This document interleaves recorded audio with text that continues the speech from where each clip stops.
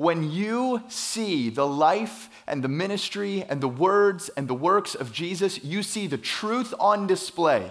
And it is publicly available for you here tonight to look at and to examine and to make a conclusion about. We're going to talk about this idea tonight. It is the words and the works of Jesus that display the truth of God to the world. Right? We've been talking about this.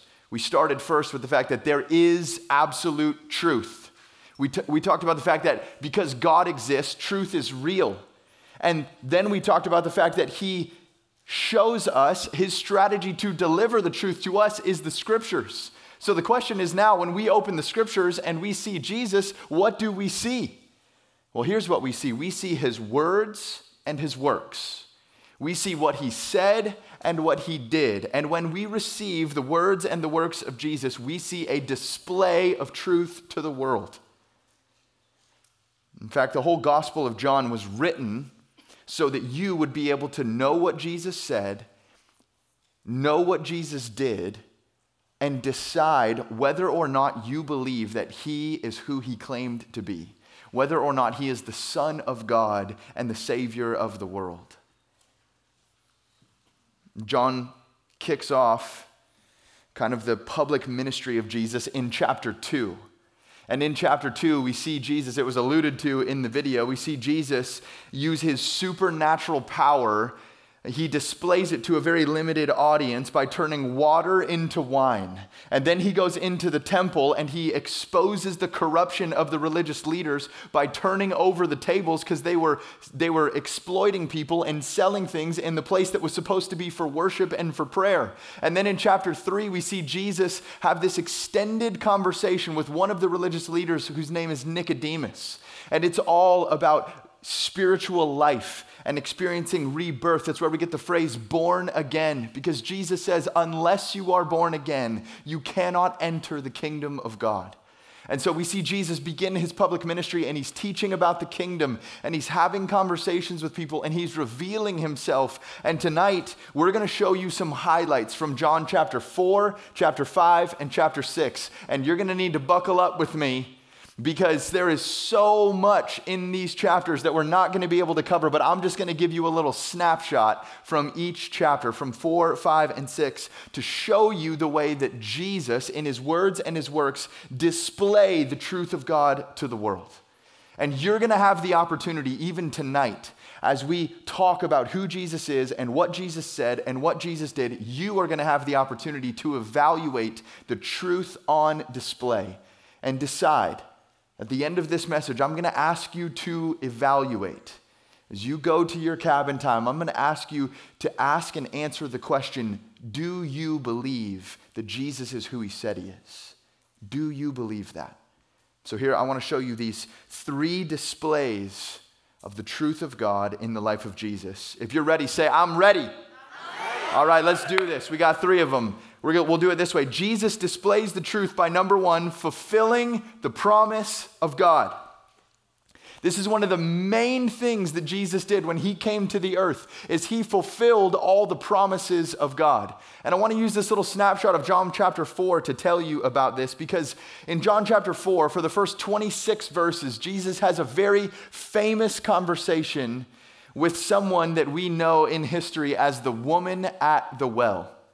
Jesus was traveling through a land called Samaria that was full of people called Samaritans, and these people were rivals. The Good Samaritan, exactly. These people were rivals with the Jewish people. They were totally opposed to one another. They didn't like each other. They didn't associate with one another. And Jesus crosses all kinds of boundaries and borders in order to have this conversation with a hurting and a needy woman. He meets her at the well where she was in the middle of the heat of the day. Now, here's what you need to know about that. She most likely was at the well in the middle of the day alone, because she felt too ashamed about her past to go to the well at the same time as all the other women. all of the other women would have taken a trip to the well early in the morning before the sun came up, and they would have gone in a big group together to grab enough water to take care of their household for the day. But this woman is all alone in the scorching sun because she is ashamed of what she's done. Through this conversation with Jesus, we're going to find out that this woman has a very colorful past. She has a really difficult and messy and sinful relational and sexual history. And Jesus begins to uncover some of that and the guilt and the shame that she experiences because of that. And Jesus meets her in a very powerful way, and he cares about her, and he loves her, and he communicates to her. And at the very end of their conversation, I want to zero in on one thing that Jesus said. Because Jesus, towards the end of their conversation, he told her, I can give you living water. I can give you something better than the physical water that comes from this well. I can give you living water that will satisfy your soul. And she expressed her longing like this. John chapter 4, this is the very end of their conversation. It's verse 25, it'll be on the screen. It says, the woman said to him, I know that Messiah is coming, he who is called Christ. When he comes, he will tell us all things. She says to Jesus, I know that God has promised that a Savior is coming, and when he gets here, everything I need to know and everything I need to have will be mine. She was clinging to this promise of God that when the Messiah, who is called the Christ, when the Messiah came, she would have everything she needed. And look at what Jesus says to her. His answer is astounding. He says to her, I who speak to you am he. I who speak to you am he. He looks at this woman and he says, all that you anticipate, all that you are looking forward to because of the promises of God has arrived because I am here. He says, I am the Messiah. I am the one you are longing for. I am the one who has come to tell you everything you need to know and put the truth of God on display for you. This is so wonderful because this is the very first time that Jesus very clearly called himself the Messiah. And the person that he says it to is not the religious elite, it's not the scholars or the political players, it's not the emperor, it's not someone important. It is a lonely, lost, and left out woman who's at a well in the middle of the day, and he says to her, I am the Messiah you are waiting for. I am the fulfillment of all the promises of God for all of his people for all time. It's me. He says, I am the Messiah. You see, God had promised his people a figure who was coming. He promised them a prophet, and Jesus came as the ultimate prophet, the revelation of God, because he is God himself. God had promised that there would be a sacrifice for sins and a priest. And Jesus came not just to offer a sacrifice, but in fact to be a sacrifice. God had promised a king, and Jesus came to rule and to reign once and for all over all of God's people, and to start by conquering death. This is why the Bible can say that all of the promises of God find their yes and amen in him. Jesus' life and ministry, it displays the fact that God means what he says and always does what he promises. Do you know anybody in your life who has a really hard time keeping their word? You know anybody like that? If you're sitting next to them, don't nudge them right now. You don't need to expose them like that at camp, but maybe even you had somebody like this today at camp, and you said to them like, hey, after lunch, during free time, I want you to meet me at the slide, and we will go down the slide together. And your friend was like, awesome, I am so game. I will meet you at the slide at 1:30 p.m. It's go time. And you show up at 1:30 and you look at your watch. You are on time because you are a person who keeps your word. And that person doesn't show up. Your friend doesn't show up. 1:35, don't show up. 1:40, don't show up. And then maybe you come back the next day and you're like, okay, friend, you didn't show up to the slide, but tomorrow we're going to do the same thing. I'll meet you at 1:30 at the slide. You go to the slide and they're not at the slide. Do you think you are going to make plans with that friend on the third day? No, you're not going to make plans with that friend. Why? Because they won't show up. Because they do not do what they said they would do. And so why would you trust them? I've got good news for you tonight. That is never a problem you have to worry about with God. When God says he will do something, he does it 100% of the time. God is always good on his word, and you can depend on him and trust in him to do what he said he would do. And so when you look to God's word and you see all of the promises that God has given, promises like he says to you that he will never leave you or forsake you, promises like he will work together all things for your good if you love him and are called by him. He says that when you are heavily burdened, you can come to him and receive rest. He says that he will supply everything you truly need. He's given you all of these promises.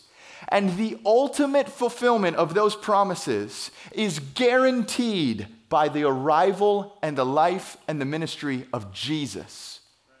The fact that God gave his own son so that you and I could be free from sin and welcomed into his family forever is proof positive of the fact that God keeps his promises. This is the truth of God on display in the life of Jesus. Jesus displays the truth by fulfilling the promises of God. There's a second display that I want to show you. Jesus also displays the truth by exercising the power of God. Not only does he fulfill all of God's promises, but he demonstrates, he shows, he utilizes the power of God himself. If you flip over a chapter from John chapter 4 to John chapter 5, at the very beginning we get this scene where Jesus goes to the city of Jerusalem. And he goes to a part of the city that's called the Pool of Bethsaida.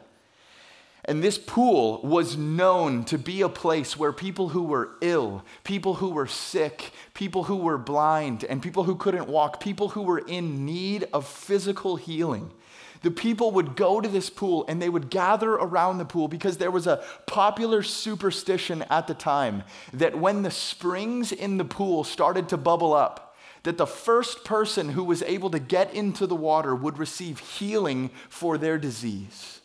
And so this pool is filled with people who are longing to be healed and who have a physical need. And Jesus shows up to this pool and he does something amazing. Jesus initiates, he walks up to a man who didn't approach him, who didn't say anything to him, who didn't ask him for a favor, who didn't flag him down. He just walks up to him. Jesus demonstrates the fact that he has supernatural knowledge of this man. He knows exactly how long he has been unable to walk. That was this man's problem. He was lame. His legs did not work, and he had to be carried everywhere that he went. This was a day and age before wheelchairs. And he had to depend on other people for everything, even to get where he was going. And he was downtrodden and he was frustrated because he told Jesus, every time the water gets stirred up, someone else gets in before me. And I have been here for 40 years and I haven't been healed. And so Jesus looks at this man whose legs have no capacity to carry him and who's been that way since he was born. And Jesus does what only God can do. Jesus looks at this man and he tells him to take up his mat and to walk, to get away from the pool where all of the needy people are, to receive healing and to go. And I know sometimes we read the Bible and we're like, yeah, Jesus said, hey, get up and walk. And the guy got up and walked, and we kind of skim over it and move past. But I want you to just think about it for a second. I don't know if you have a friend or a family member or a loved one or someone who goes to your church who's been in a wheelchair for their whole life. But what happens to the muscles in their legs, it's called atrophy. They shrink for lack of use. And their legs, even if they had the coordination to walk, they wouldn't have the strength to walk because of the condition that they've been in forever. And yet Jesus, with all of the power of the God of the universe, uses his words, the very same voice that called everything into existence, now causes this man's legs to be made strong. And it's like he grows muscles instantaneously, and his tendons grow strong, and he's able to stand up. And imagine him leaping around and jumping around and dancing and running and walking for the very first time in his life after 40 years of being carried around. And Jesus was able to do that with his words. Now, people get very angry in response to Jesus doing this. You see, when he healed this man, it was the Sabbath day, which was the day that you were supposed to rest from all of your work. And they accused Jesus of working on the Sabbath because he healed this man who was unable to walk. And Jesus says to them something that is a little bit shocking. He looks at them and he basically says to them, if God works on the Sabbath, then I work on the Sabbath because I do what God does. I do what God does. Look at John 5. Verses 19 to 22. It says, so Jesus said to them, it'll be on the screen. So Jesus said to them, truly, truly, I say to you, the Son, that's him, the Son can do nothing of his own accord, but only what he sees the Father doing. For whatever the Father does, that the Son does likewise. For the Father loves the Son and shows him all that he himself is doing. And greater works than these will he show him, so that you may marvel. For as the Father raises the dead and gives them life, so also the Son gives life to whom he will. For the Father judges no one, but has given all judgment to the Son, that all may honor the Son, just as they honor the Father. Whoever does not honor the Son does not honor the Father who sent him. Have you ever heard anybody say the phrase, anything you can do? One more time, anything you can do, I can do better. Right? Maybe you've measured up to your friends and you've said, anything you can do, I can do better. Pick anything, a foot race, or a musical recital, or a mathematics challenge, whatever it is, anything you can do, I can do better. When you compare yourself to someone else like that, what's happening is you're saying, I am just as strong and just as capable as you are. I can do anything that you can do, and in fact, I can do it at a greater level than you can do it. You're comparing yourself to another person and saying that you're just as strong as they are. And what's so shocking about what Jesus says here is that he says essentially that about God. He says all of the stuff that God can do, I can do. Now, maybe that doesn't blow your mind the way that it should, but I want you to think for a second about all the things that God can do. Do you remember we started at the very beginning of our time together, Genesis 1:1? In the beginning, God created. When there was nothing, he spoke, and then there was something. God has the power and the ability to create and to sustain the universe. And Jesus says, I can do that too. Everything that God can do, I can do. Now, there is only one way that makes sense. There's only one way that you can categorize that in a way that is even remotely coherent. And it's this. It only makes sense if Jesus himself is God. If Jesus can do everything that God can do, then he is God. And that's what he reveals himself to be here. He exercises the power of God. He uses his words to heal this man's legs. And then in the conversation that ensues, he says, I can do everything that God can do. And even in this paragraph that we just read, he says that he can do two things that are a little bit astounding. Number one, he says, I can give life to the dead. That's exactly how you should respond. That is an astounding thing to say. Just as God the Father can give life to things that are dead, so can I.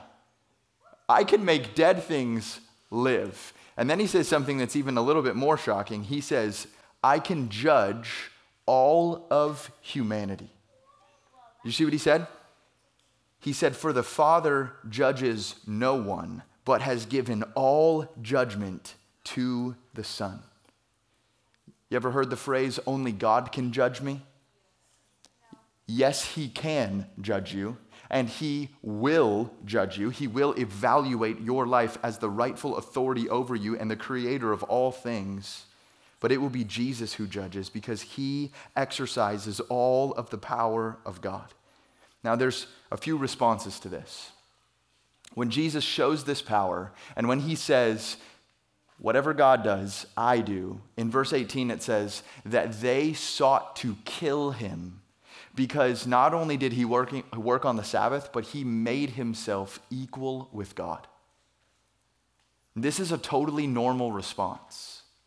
And despite the fact that your response to Jesus might not be as openly hostile as what those guys did, you might not seek to kill Jesus, many of you, I'm sure, look at these claims and you think, that's crazy. That doesn't make any sense. And what you're doing in your heart is you are rejecting who Jesus is and what Jesus says. The works and the words of Jesus are the display of truth for us to evaluate, and we have to look at it and decide, are we going to reject Jesus or are we going to receive Jesus? In verse 18, it says they sought to kill him, but in verse 20, Jesus says, I do all these things so that you may marvel, so that you can be in awe at who I am and what I can do, so that you can be in wonder about who I am. And then verse 23 says this, so that all may honor the Son. This is the appropriate response to Jesus. You and I, when we see what he says and what he does, we are supposed to be humbled before him, and we are supposed to give him the honor that he alone is due. Jesus displays the truth of God, and he does it by fulfilling the promise of God, exercising the power of God, and one more, he does it by giving the provision of God. Giving the provision of God. I remember the first time when I was a little kid and I walked into a giant stadium. I walked into this huge stadium that was the site of a massive professional soccer game. And there was like 10,000 people in this stadium. And I was actually part of when they take the really cute little kids and they make them do the halftime show? Like they play a game or they compete at something and everyone in the crowd is like, oh, I was the cute little kid. And I showed up to this thing and guess what? Thank you. I showed up to this event and for the halftime show, I was like 4 years old and I was doing karate at the halftime show. I mean, come on. That's incredible. But I remember walking into this stadium and just being in awe of how many people were in one building. Have you ever been to a professional sports game or a huge concert and just looked at all the people, like a sea of people, and been like, wow, how did they all get in here? I want you to imagine for a second, what if you walked into an NBA game or an NFL game and there's just tens of thousands of people and you walked in there and they were all hungry at one time and you were responsible to feed them. You're responsible to feed them. How in the world would you get enough food? Where would you get it from? And how would you distribute it? How in the world are you supposed to feed this huge crowd of people in this stadium? Well, that's a little bit like what we find in John chapter 6 when we see Jesus giving the provision of God. It's a very famous story. And to make a long story short, Jesus sees a crowd of probably about 10 or 15,000 people. In the scriptures, it says it's 5,000 people, which was only counting the men, it says, which means that the women and children were with them were probably at least double. So it's 10 to 15,000 people. And with the equivalent of a can of sardines and a couple Ritz crackers, Jesus is able to feed this massive crowd of people. He uses his supernatural power to get them all food until they eat their full. And the next day, the crowd comes back and they want to talk to Jesus about what they experienced. And here's what Jesus says. Jesus offers them the spiritual significance that sits behind the sign that he performed when he fed the thousands of people. And he says this, Jesus said to them, I am the bread of life. Whoever comes to me shall not hunger, and whoever believes in me shall never thirst. Jesus says to these people, because what's so funny is he fed these thousands of people, and the next day they came back and they're like, hey, Jesus, can we have seconds? They're like, Jesus, can you do it again? Can you make some more bread so that we can eat? And it's like Jesus looks at them right in the eyes and he says, hey, he says, I'm not here primarily to fill your stomachs. I'm here to save your souls. I'm not here to give you physical food. I'm here to give you spiritual nourishment. And the best thing in the world that I could offer you is not another meal. It's me. It's myself. The best thing in the world I could offer you is relationship with me.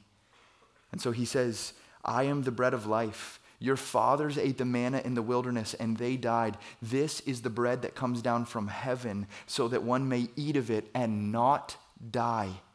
I am the living bread that came down from heaven. If anyone eats of this bread, he will live forever. Here's what Jesus is saying. In a world where we are perpetually dissatisfied, right? We're constantly looking for the next meal, and the next night of sleep, and the next relationship, and the next gadget, and the next possession, and the next thing, because we're never satisfied. Jesus himself says, I can give you the ultimate provision of God himself that will satisfy the deepest longings of your heart, both now and forever. And the best thing I could give to you is myself. I am the bread of life, which means I am the provision of God. Now, I say all of that just to say this. The works and the words of Jesus, they put the truth on display for you to evaluate. And I just want you to think about this. We've read so clearly in God's word tonight from the Gospel of John that Jesus says, I am the Messiah. Jesus says, I am the long-awaited prophet. Jesus says, I have the power to do everything God can do. And Jesus says, I alone can ultimately and eternally satisfy your souls. The question, the all-important question that every single one of us has to answer tonight is this. Do you believe him? Do you think Jesus was telling the truth? Do you think he is the Messiah? Do you think he is the Son of God and the Savior of the world? Do you think he is the creator of the universe in a human body who is able to do the miraculous, who claims to be the only one who can save you and satisfy you? Tonight, all of us have to grapple with that question. Do we believe that Jesus is who he said he was? Because there's only two options for us. We can either reject him and turn away from him, like they will in chapter 6. At the end of chapter 6, it says, many of the people who were following Jesus turned away and stopped following him. But some of them, like Peter, at the end of chapter 6, Jesus looks at his disciples just after all of the crowds have left, and he looks at his 12 men and he says to them, do you want to leave too? And Peter looks back at Jesus and he said, where else would we go? You have the words of life. Peter said, I don't care what the other options are. I'm sticking with you, Jesus, because I believe you are who you say you are. Do you agree with Peter? Is Jesus who he said he is? That's the question. Amen. Let's pray. Father, thank you so much for your grace. Thank you for the gift of your kindness to us. Thank you that you allow us to see your Son Jesus and to know him because you've revealed him to us. Thank you that you haven't left us to guess or to wonder, but you have put the truth on display in the life and the ministry of Jesus. God, I pray that this evening, I pray that we would set our gaze upon Jesus and we would truly grapple with this question: is he who he said he was? And God, I pray that by your Holy Spirit, you would lead us to say that we believe that Jesus is the Son of God. We believe that he is the Savior of the world. We believe that he's the Messiah and that he is worthy of our entire life. He's worthy of all of our devotion. He's worthy of our allegiance and our affection, and he is worthy of our obedience. Help us, God, to see Jesus and to trust him. We pray these things in his name. And everybody said,